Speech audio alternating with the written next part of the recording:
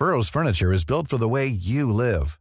From ensuring easy assembly and disassembly to honoring highly requested new colors for their award-winning seating, they always have their customers in mind. Their modular seating is made out of durable materials to last and grow with you. And with Burrow, you always get fast, free shipping. Get up to 60% off during Burrow's Memorial Day sale at burrow.com/ACAST. That's burrow.com/ACAST. burrow.com/ACAST. Hey, I'm Ryan Reynolds. Recently, I asked Mint Mobile's legal team if big wireless companies are allowed to raise prices due to inflation. They said yes. And then when I asked if raising prices technically violates those onerous two-year contracts, they said, "What the f*** are you talking about, you insane Hollywood ass?" So to recap, we're cutting the price of Mint Unlimited from $30 a month to just $15 a month. Give it a try at mintmobile.com/switch. $45 up front for 3 months plus taxes and fees. Promo rate for new customers for limited time. Unlimited more than 40 gigabytes per month. Slows full terms at mintmobile.com.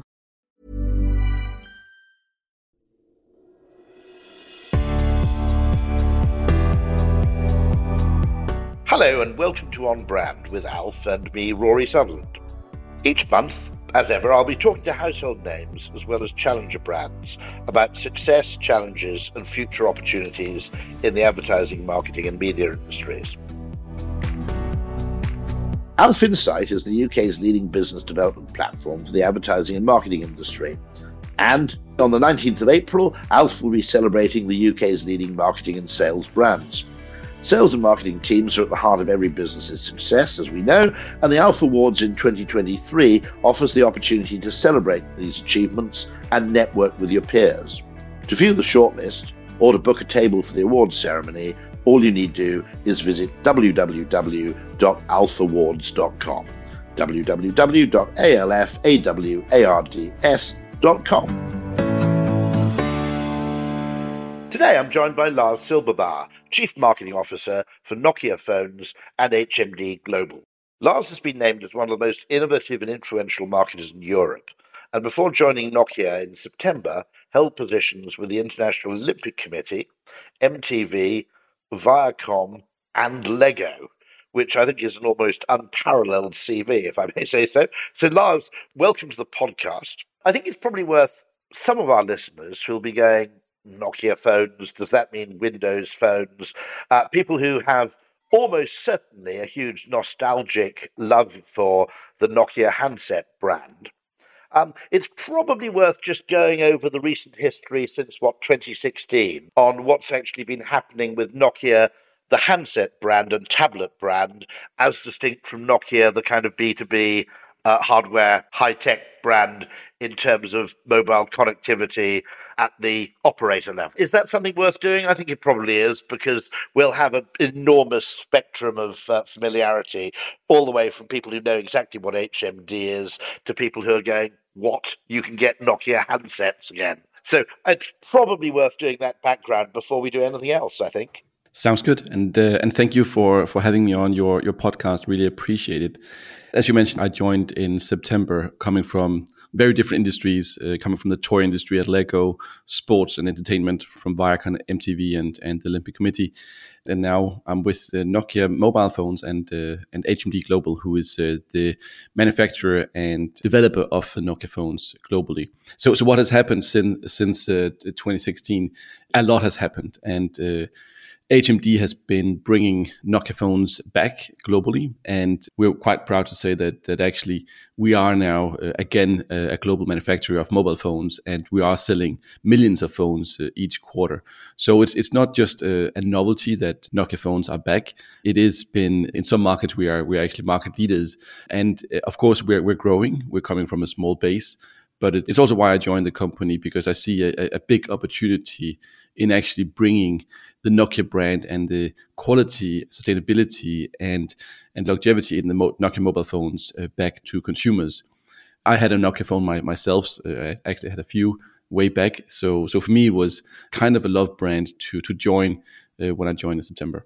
I mean, interestingly, it still has a small cohort of loyal users of the old Nokia phones, people who are resistant to smartphones, who simply want something to text and call.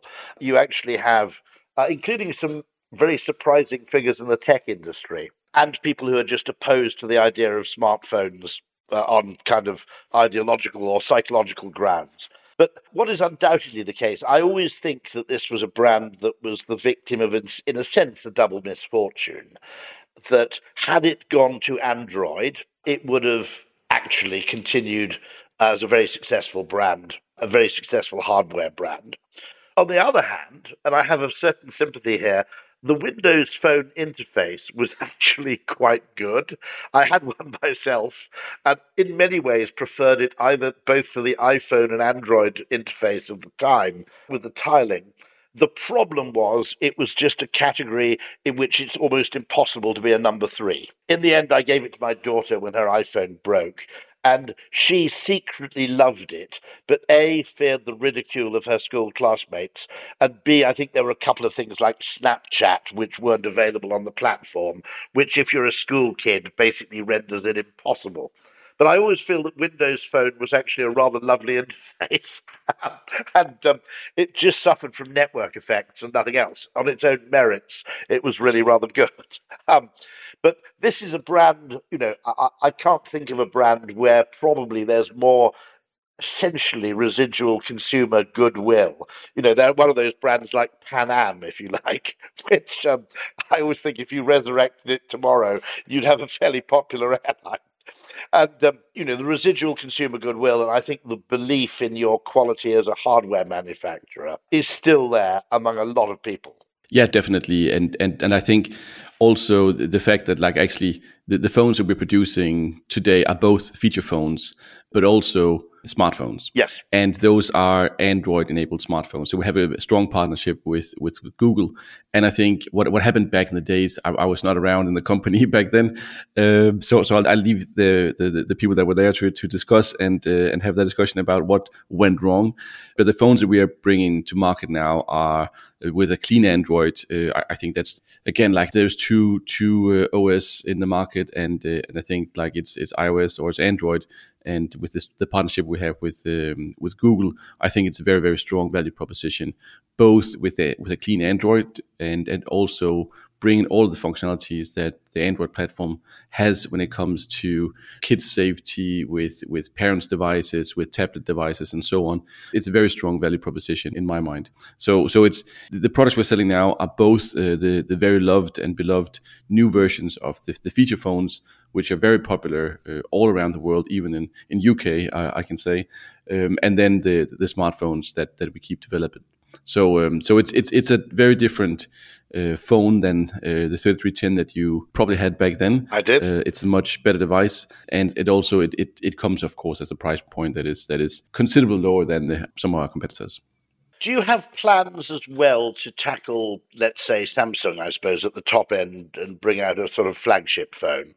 Because bizarrely, in order to do that, you have to price it almost at iPhone levels, even if you're capable of selling it for less.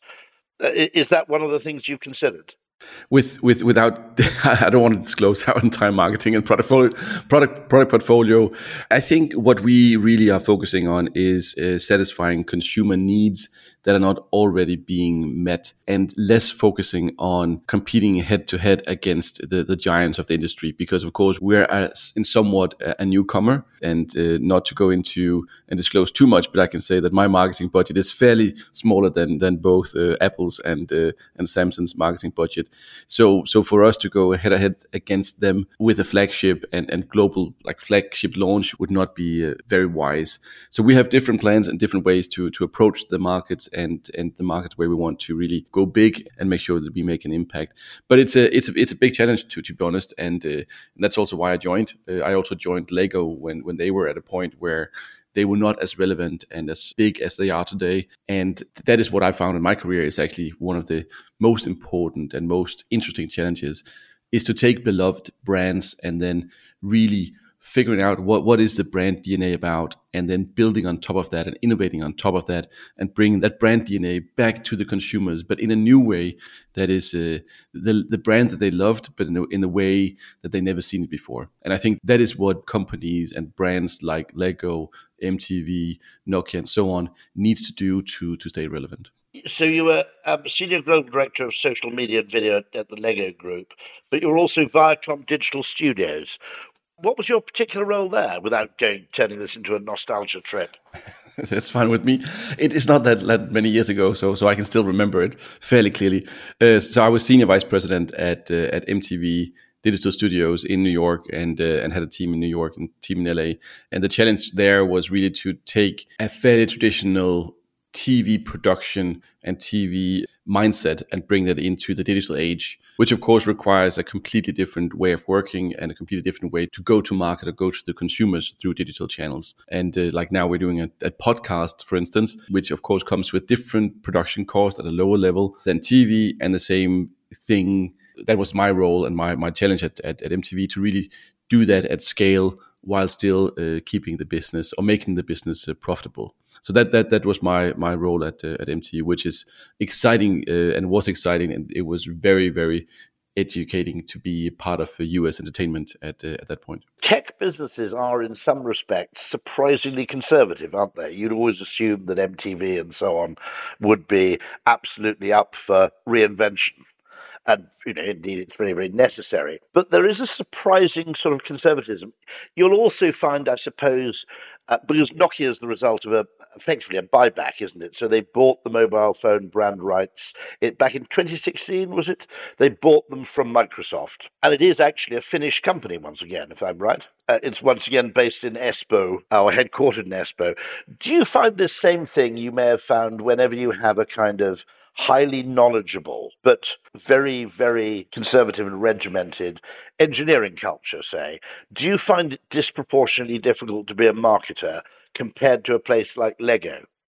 I've spent a lot of my time on the agency side working effectively with tech brands which have an engineering culture, or finance brands which obviously have a kind of economic and financial culture. And both of those cultures seem to come with a kind of innate resistance to marketing. I suppose it's the kind of thing that engineers want to be seen as better engineers than their competitors. They don't want to be admired for their marketing ability. And quite often you run up against this problem, which is that people are very, very happy to spend millions on some sort of technological capability. But if you ask to spend a few million on marketing, there's a natural reluctance. Yeah, I definitely have seen that, but also just to touch upon the structure between Nokia and HMD. So they bought back the rights, and now HMD Global is producing the Nokia phones based on brand license. So that's just like the details in the construction of the companies there. But when it comes to the question you have, I do find that kind of pushback, but I've met that in any kind of company that I've been into. And I honestly think that it's because the pace of change we've seen in the last many years, which like definitely increased in the last 2 or 3 years with pandemics, with war in Russia and so on. That development, but also the technological development, is not something that we as a human, like we're not designed for that kind of change. Like it took us millions of years to go from being on all four to actually standing upright. And then a couple of more years, a million years to actually start using tools. So our mindset, like our brains are not meant to handle disruption. We're meant to handle slow evolution. And that's a question that I kept asking myself coming into new companies.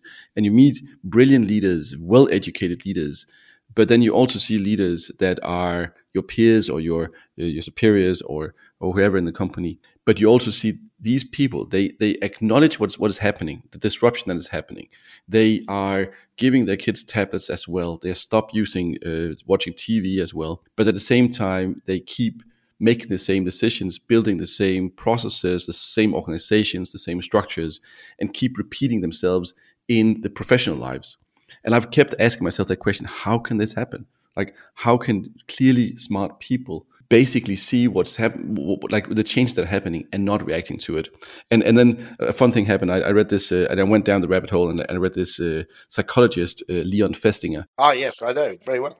And like he coined, like the 1957, he coined this term about cognitive consistency and cognitive harmony, and how the brain really wants to make sure that it stays consistent with what the inner life of the mind and what it experiences.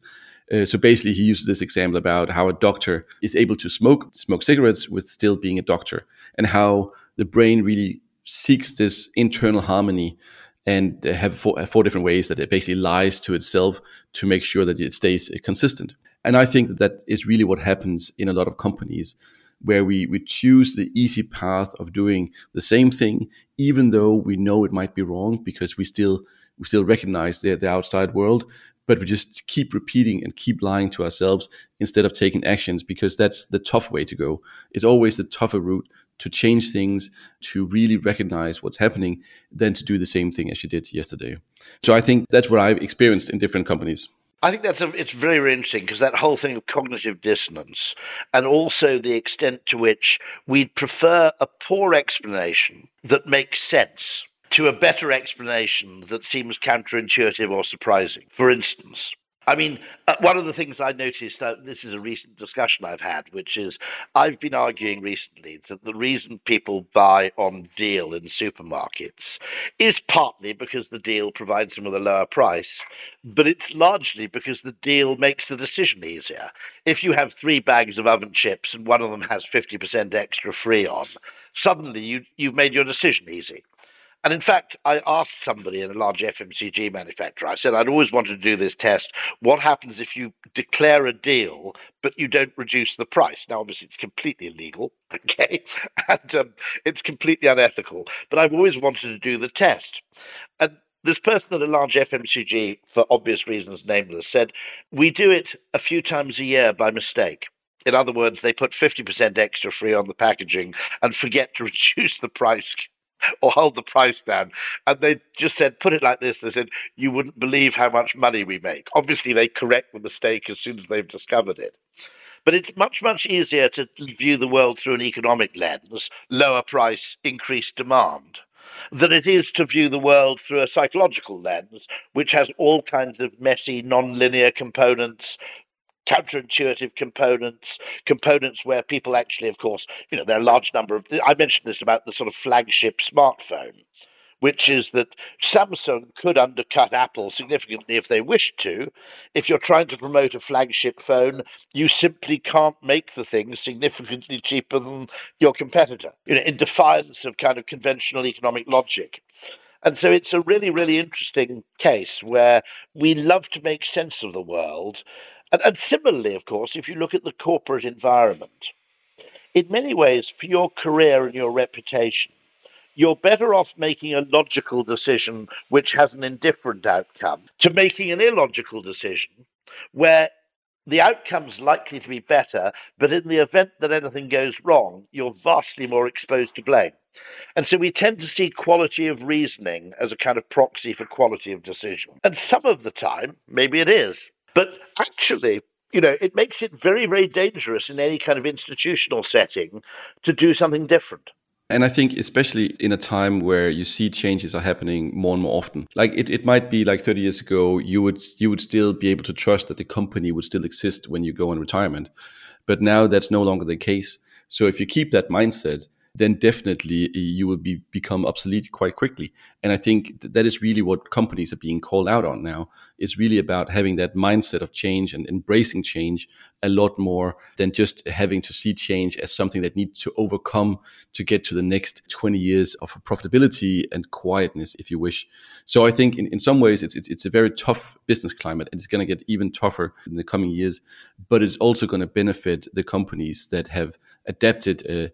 I wouldn't say, I hate the word change readiness, because I think that's basically just you waiting to be run over. But it's more an aggressive mindset about driving change and forcing change upon your own industry and other industries as well. So I think it will benefit the companies and the people and the leaders who have that aggressiveness and are willing to really risk pretty much everything on a daily basis to accelerate the change and really to push it. And that's going to be an interesting part. When we think about it, it's to the shame, I think, of both government and private businesses that it took a pandemic before we experimented with different modes of doing knowledge work. Now, by the way, I'm not suggesting for a second that the office is redundant and everybody can be entirely 100% remote. I think it's unlikely that we find that to be the best solution. It's not impossible, but I think it's unlikely. But some sort of variety of where and how you work is almost certain, I think, to be beneficial to both improve productivity and human well-being.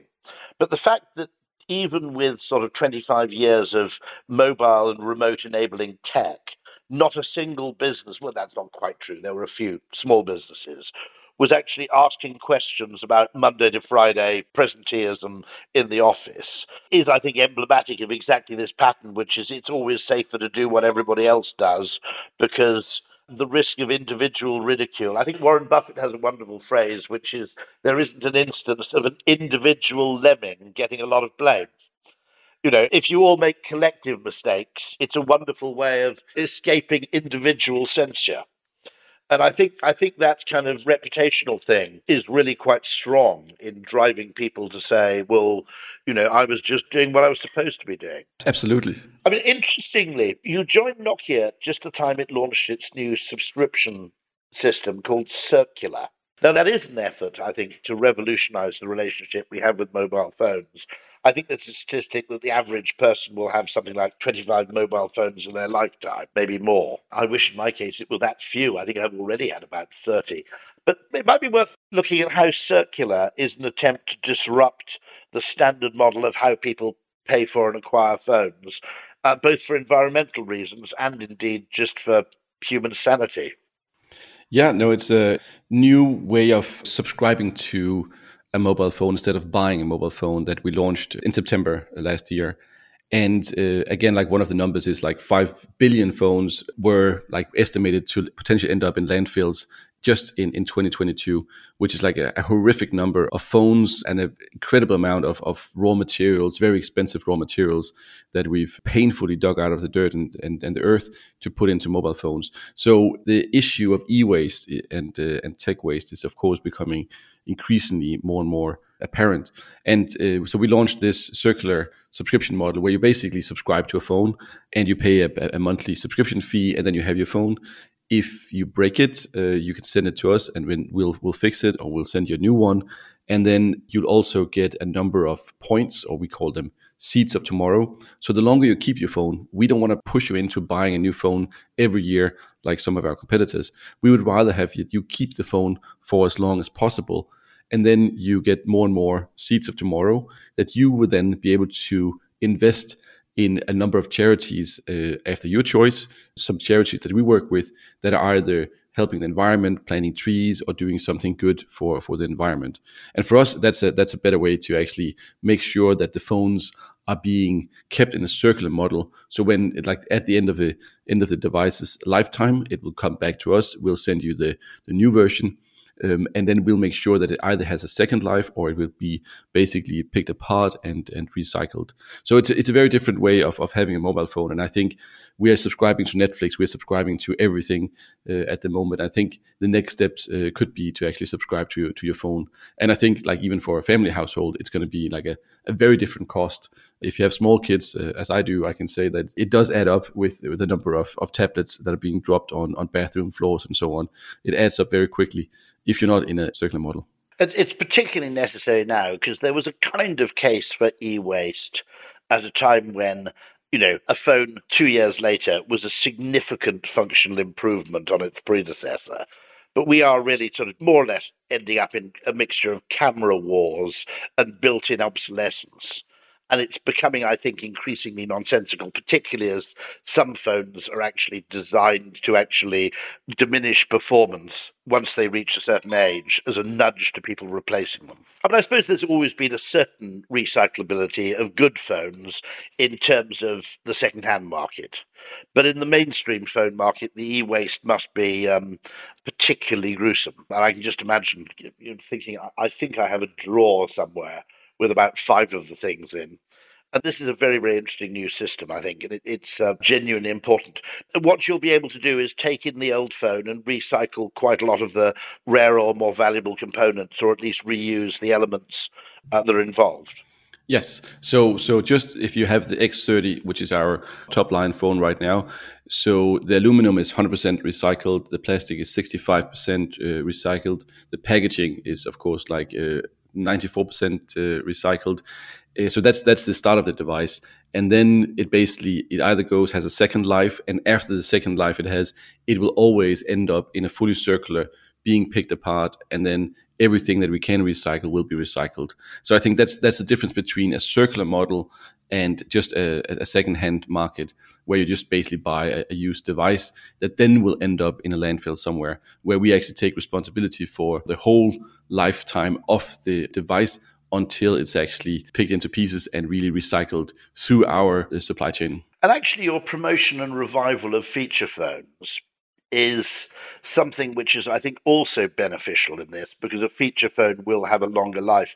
I also think that a significant segment of the population are just being kind of bullied into having smartphones, simply because, if you go to a mobile phone store now, the choice architecture is 95% smartphone. And I've encountered people, I won't name them, but sort of fairly elderly relatives of mine who have fairly advanced iPhones. And when you actually look at the iPhone, you realize they've never actually downloaded an app. And it strikes me that isn't the best use of technology, but that people have been effectively driven through social pressure and just through the choice architecture of the phone category. A lot of people have been driven into probably buying smartphones who'd in many ways be happier with something simpler.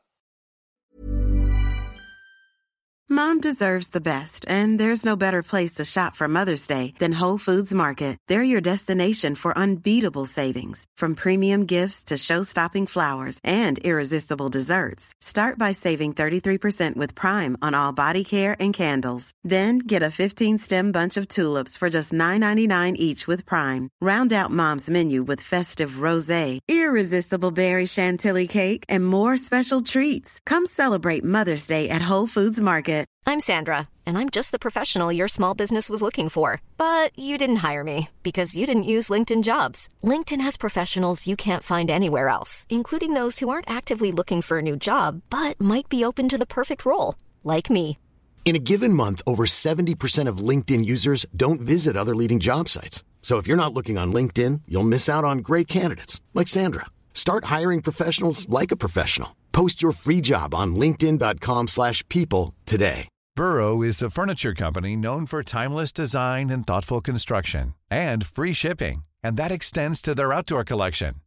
Their outdoor furniture is built to withstand the elements, featuring rust-proof stainless steel hardware, weather-ready teak, and quick-dry foam cushions.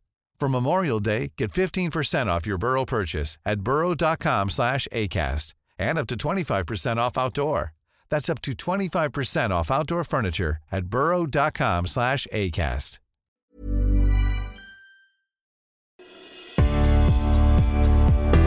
Top 2 challenges, brought to you by Alf Insight. Alf Insight helps media owners, agencies and marketing service providers improve their new business pipelines by equipping them with in-depth insights, accurate information and daily news updates on the leading and challenger brands in the UK. Alf now also helps sports clubs, venues and charities win new partnership deals. Alf Insight identifies the brands to target at the right time, providing everything you need to tailor the perfect pitch. Visit Alf Insight, that's alfinsight.com, or click the link in the episode description to find out more. What do you see as the single top challenge for Nokia as a brand going forward, and the single top challenge for the mobile phone handset industry as a whole? I think for Nokia phones, the biggest challenge is really to let people realize and tell them that we are in the market. Everyone that I've had the phone with me, and I can just show you. Of course, it's not on the podcast, but this is the phone. Or one of them. It is really to let them know, because we are in, like, awareness is sky high still, but consideration is of course not, because not enough people know that we're actually in the market. And I think when I show people the phone, when they feel the phone, suddenly we go very high on the list. And I've had people like basically just go like either to a store or online to buy it right after they've seen it. But that is the biggest challenge for us. It's not like the phone is of high quality, the camera is super good. So that is our biggest challenge, and my challenge as a CMO. For the mobile industry, I think actually the e-waste challenge is one of the biggest ones, because we just can't keep pushing more and more phones to people every single year. Like, we would love to push both a tablet and a smart device, a smartphone to all consumers. And that is not something that the planet can really afford. It's not a sustainable business model for the whole mobile industry in the long run. So I think that's a challenge that we need to look at. And as I said, it becomes more and more acute. If you imagine a world in which we replaced our dishwashers every 2 years, we'd think that was slightly absurd. And okay, there was an early period in the development of mobile phone handsets where form factor was undecided. We hadn't settled on a single form factor, etc., etc. Now, I think when we have, we've basically answered the big questions, and we're just entering into a kind of, if we're not careful, we'll just enter into kind of megapixel wars or something, relatively meaningless becomes the proxy. A very interesting comment from the television marketing, which is a sort of problem in getting people to replace their televisions, simply because there used to be a wonderful heuristic about when your television was too old, which was the bezel was too large. In other words, if you had a television which had a 2-inch bezel around the screen, that was kind of de facto an old television. And now, of course, once the bezel gets down to about a centimetre, it becomes effectively pretty trivial. But when we're hitting a point where actually you can't really tell how new someone's phone is, what we're doing is essentially, an exercise in that built-in obsolescence pioneered by General Motors, so many years ago. There's a sustainability problem there with e-waste, almost undoubtedly. Well, one thing, maybe you need to do this, just as you need conventional retail, maybe you need conventional mass media advertising. You don't need very much of it, but you need some, I suspect, just to effectively say we're back. Because I suspect, a relatively small ad spend would do a disproportionate amount of work, given the huge levels of familiarity that already pertain. That's at least what we hope. You mentioned the fact that you're looking to appeal to unserved or underserved target audiences. You'd argue there's not much point in going for the flagship because that's already a well-served category. Where do you see, the elderly would be one obvious category, but groups of people, fairly large demographics who are at the moment underserved?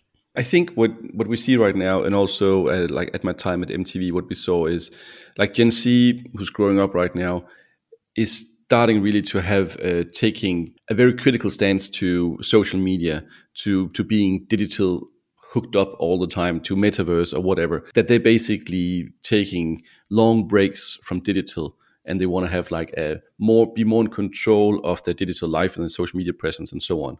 And I can see definitely a lot of people in that age group is taking and actively seeking out devices that are not interfering as much with their lives as they could have.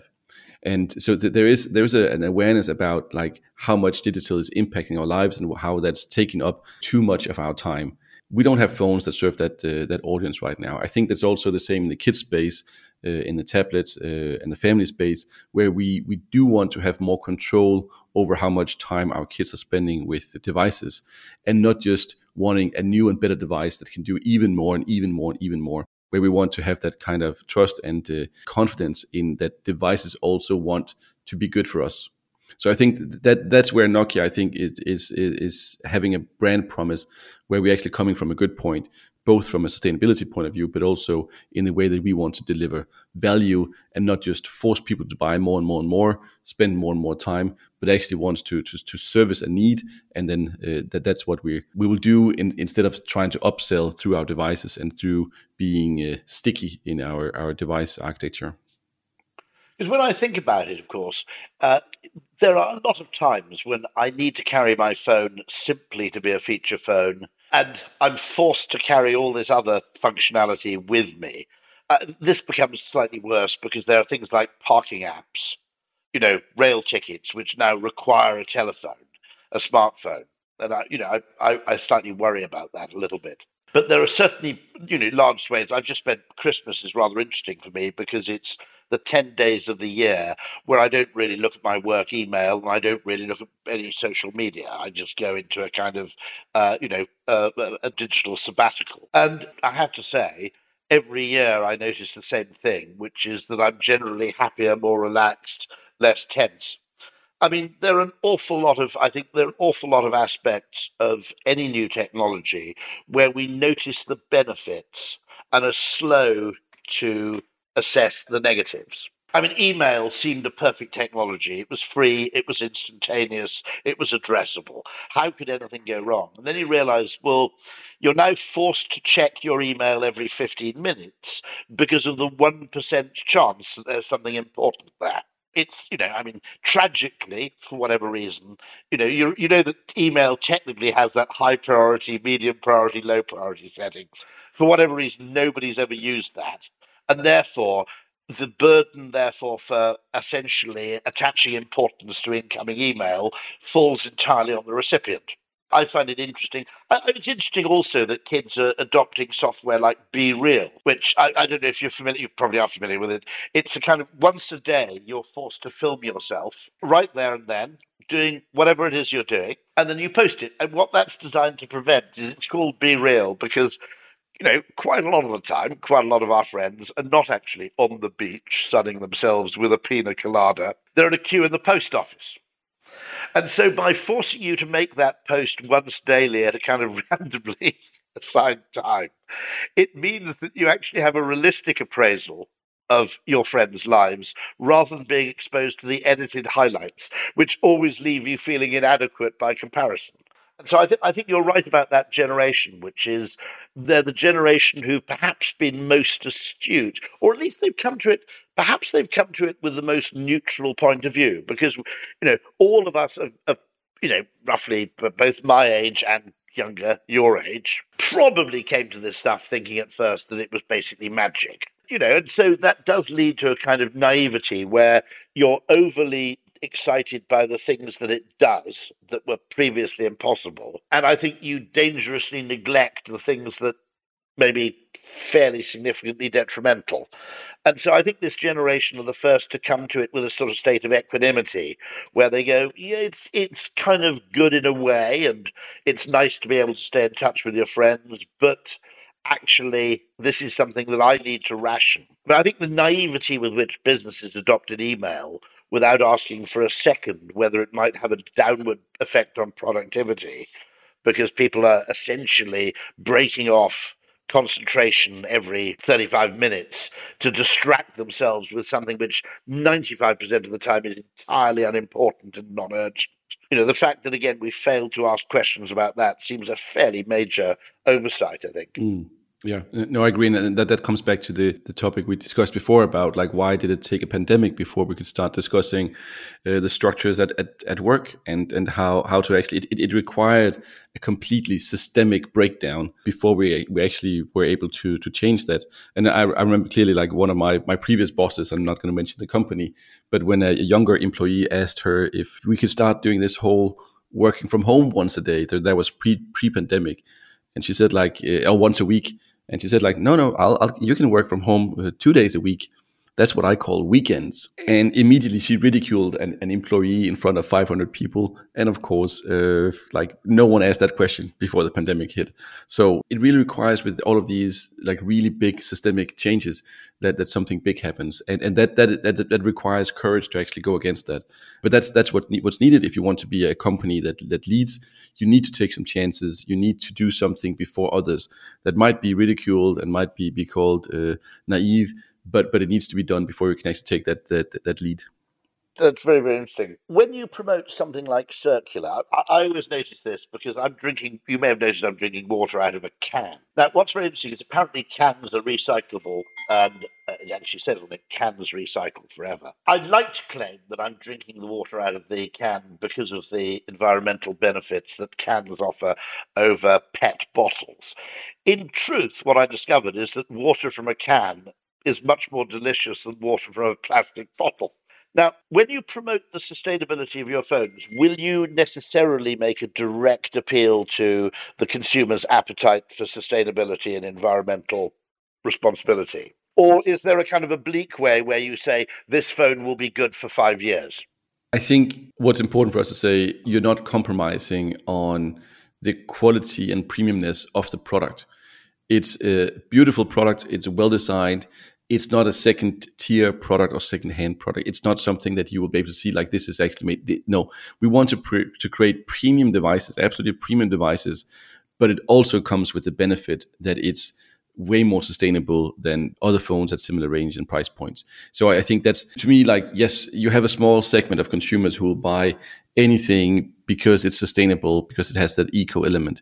But if you want to reach scale, where you're reaching scale on the impact on the environment, then you need to create both beautiful premium products, but also that are sustainable. And that's where it comes to be really, really difficult, because like pretty much anyone can build a phone that is extremely sustainable, but it costs almost the same as a small car. If you want to do something that can actually compete and be premium with the right price point and really can have that environmental impact at scale, then it becomes difficult. But I think that we've started to solve those issues in some of our phones. Of course, we can always get better, and sustainability is something that we constantly need to improve on. But I think we would definitely have a very strong value proposition in that regard. And I suspect that the Nokia reputation for build quality carries over, in that, they were always produced to be beautifully solid objects. And I suspect there's what you might call an oblique way of promoting sustainability, which is through general robustness. And I think you have a natural brand strength in that area. One thing as a new arrival I would look at from a behavioral science point of view is, I think the choice architecture, the way the different products are named with a combination of letters and numbers, I think you're in danger of falling into Saab territory. I always, made an only half frivolous comment that one of the reasons that Saab, which is in many ways a tremendous brand, one of the reasons it died is that I asked a Saab owner what was the difference between a Saab 900 and a Saab 95, and they didn't know. BMW, of course, got that wonderfully right for a long time. But I think the choice architecture or the portfolio probably needs clarification. Is that a fair comment? I suspect it's been named by engineers, put it that way. It's a very fair comment. Yeah. I'll just leave it at that. Okay. I won't quiz you any more than that. But do you also see the cost of living crisis? Do you see that as a long-term economic issue? And do you see that, along with the pandemic, as fundamentally changing quite a few consumer behaviors, particularly in this category, actually? I can't predict too much about the future, unfortunately. I would be the stock markets a lot more if I could, but I would predict it to be a bit longer before it starts to change. I would say 2024 to 2025.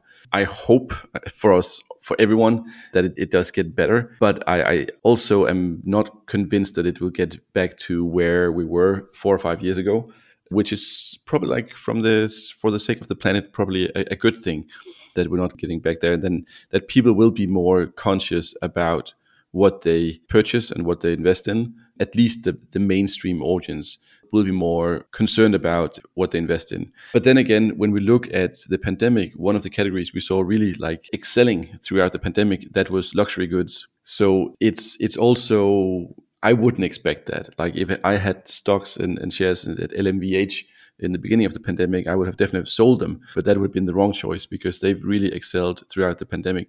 So it's very difficult to predict how the psychology of consumers are going to change based on the development and the changes that we see in the whole world. I suppose the way you'd explain it with LVMH and so forth is that consumers of whatever wealth have a certain appetite for treats.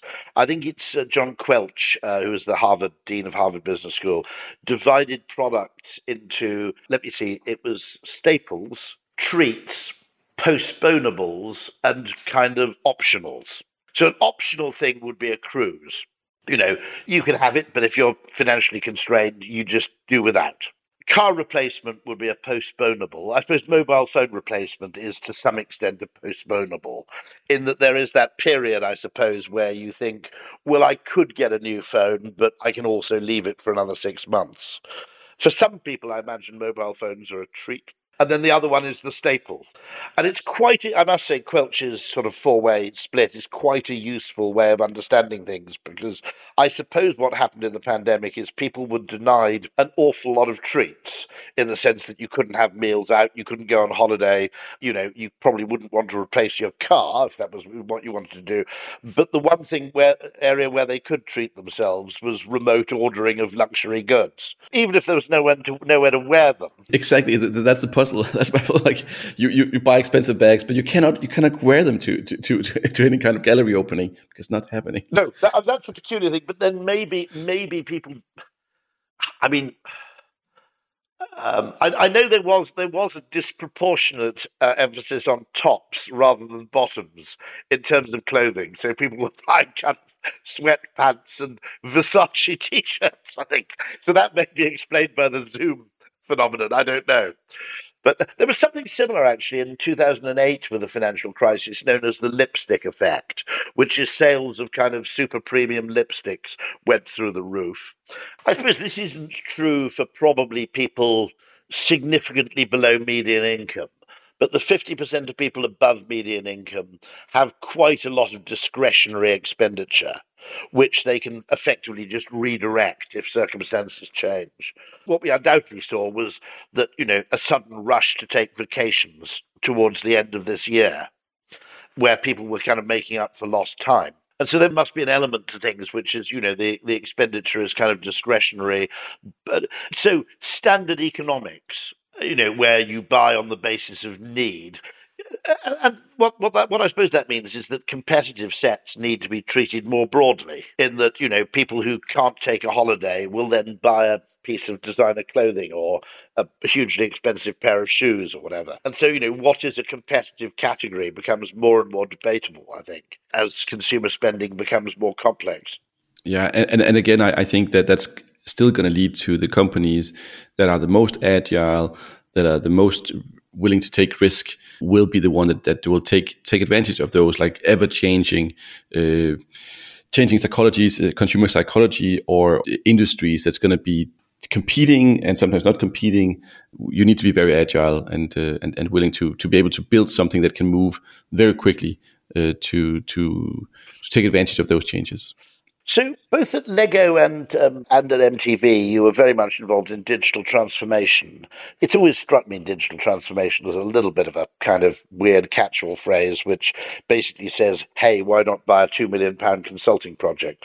But nonetheless, how do you see your approach, for example, to retail? Do you still have a lot of faith in conventional physical retail to reach certain audiences? To what extent would you look to sort of transform downstream the way you go to market? So it's a very good question, very, very big question. So two things, I think, when it comes to digital transformation, yes, the $2 million consultant project, that is typically what they pay externals. I've always been hired internally, so never saw those $2 million my way. But and I think that's also how transformation is really done. It's really done through internal teams that are driving that change,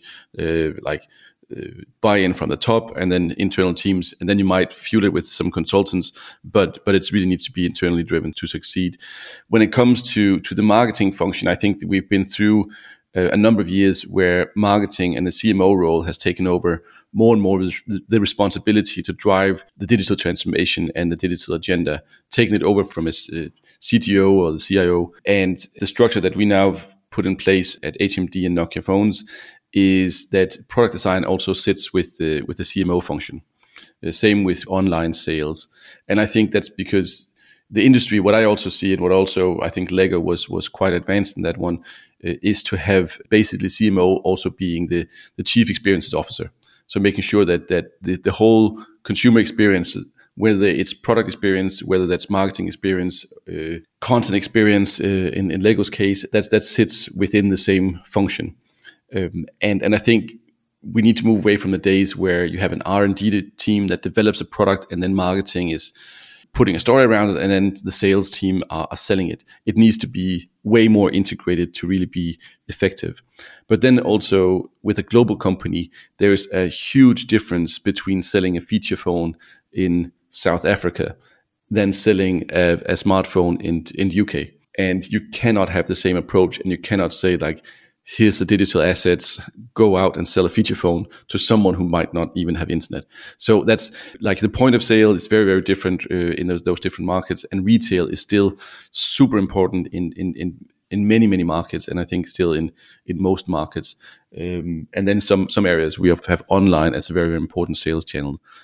So again, I think it's being very it's worth noting differentiated. That online, you have the same problem with smartphones online as you do with selling televisions online, which is that essentially you're selling black rectangles. It's impossible to convey, obviously, screen quality, build quality. There are a whole lot of quite important tactile variables which can't be really conveyed adequately online at all. And if you're asking people to make what is a slightly dissident or eccentric decision, our old friend, the high street retailer, and it's worth noting that every single network operator has high street stores. If ever there were a business you'd think would have attempted to be wholly digital, it's that one. But no, they still, Apple opens stores, okay? I mean, we have to actually acknowledge that. So you have a partnership with Google, which is good to know. Any other particular partnerships you see upcoming? That's too soon to do any announcement about that one, but I definitely see us partnering with a certain amount of partners outside the industry. I think it's very important for a company like HMD and Nokia Phones to actually have partners that develop and that we can grow together with.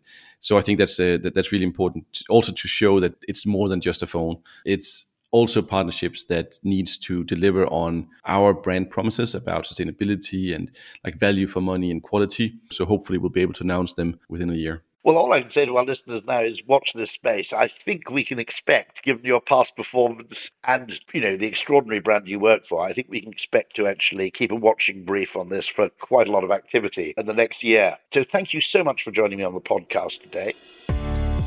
You've been listening to On Brand with Alf and Rory Sutherland. And if you want to do business with Nokia or any other brand in the mobile phone sector, contact the Alf Insight team on their website, which is www.alfinsight.com. That's alfinsight.com. You can also find the link in the episode description below. The series is produced and, as ever, expertly edited by Ultimate Sound and Vision, so big high five to them. And to make sure you receive the next episode, please do subscribe. And if you've enjoyed what you've heard, then give us an additional like. All that remains for me to say is see you next time, and thanks for listening.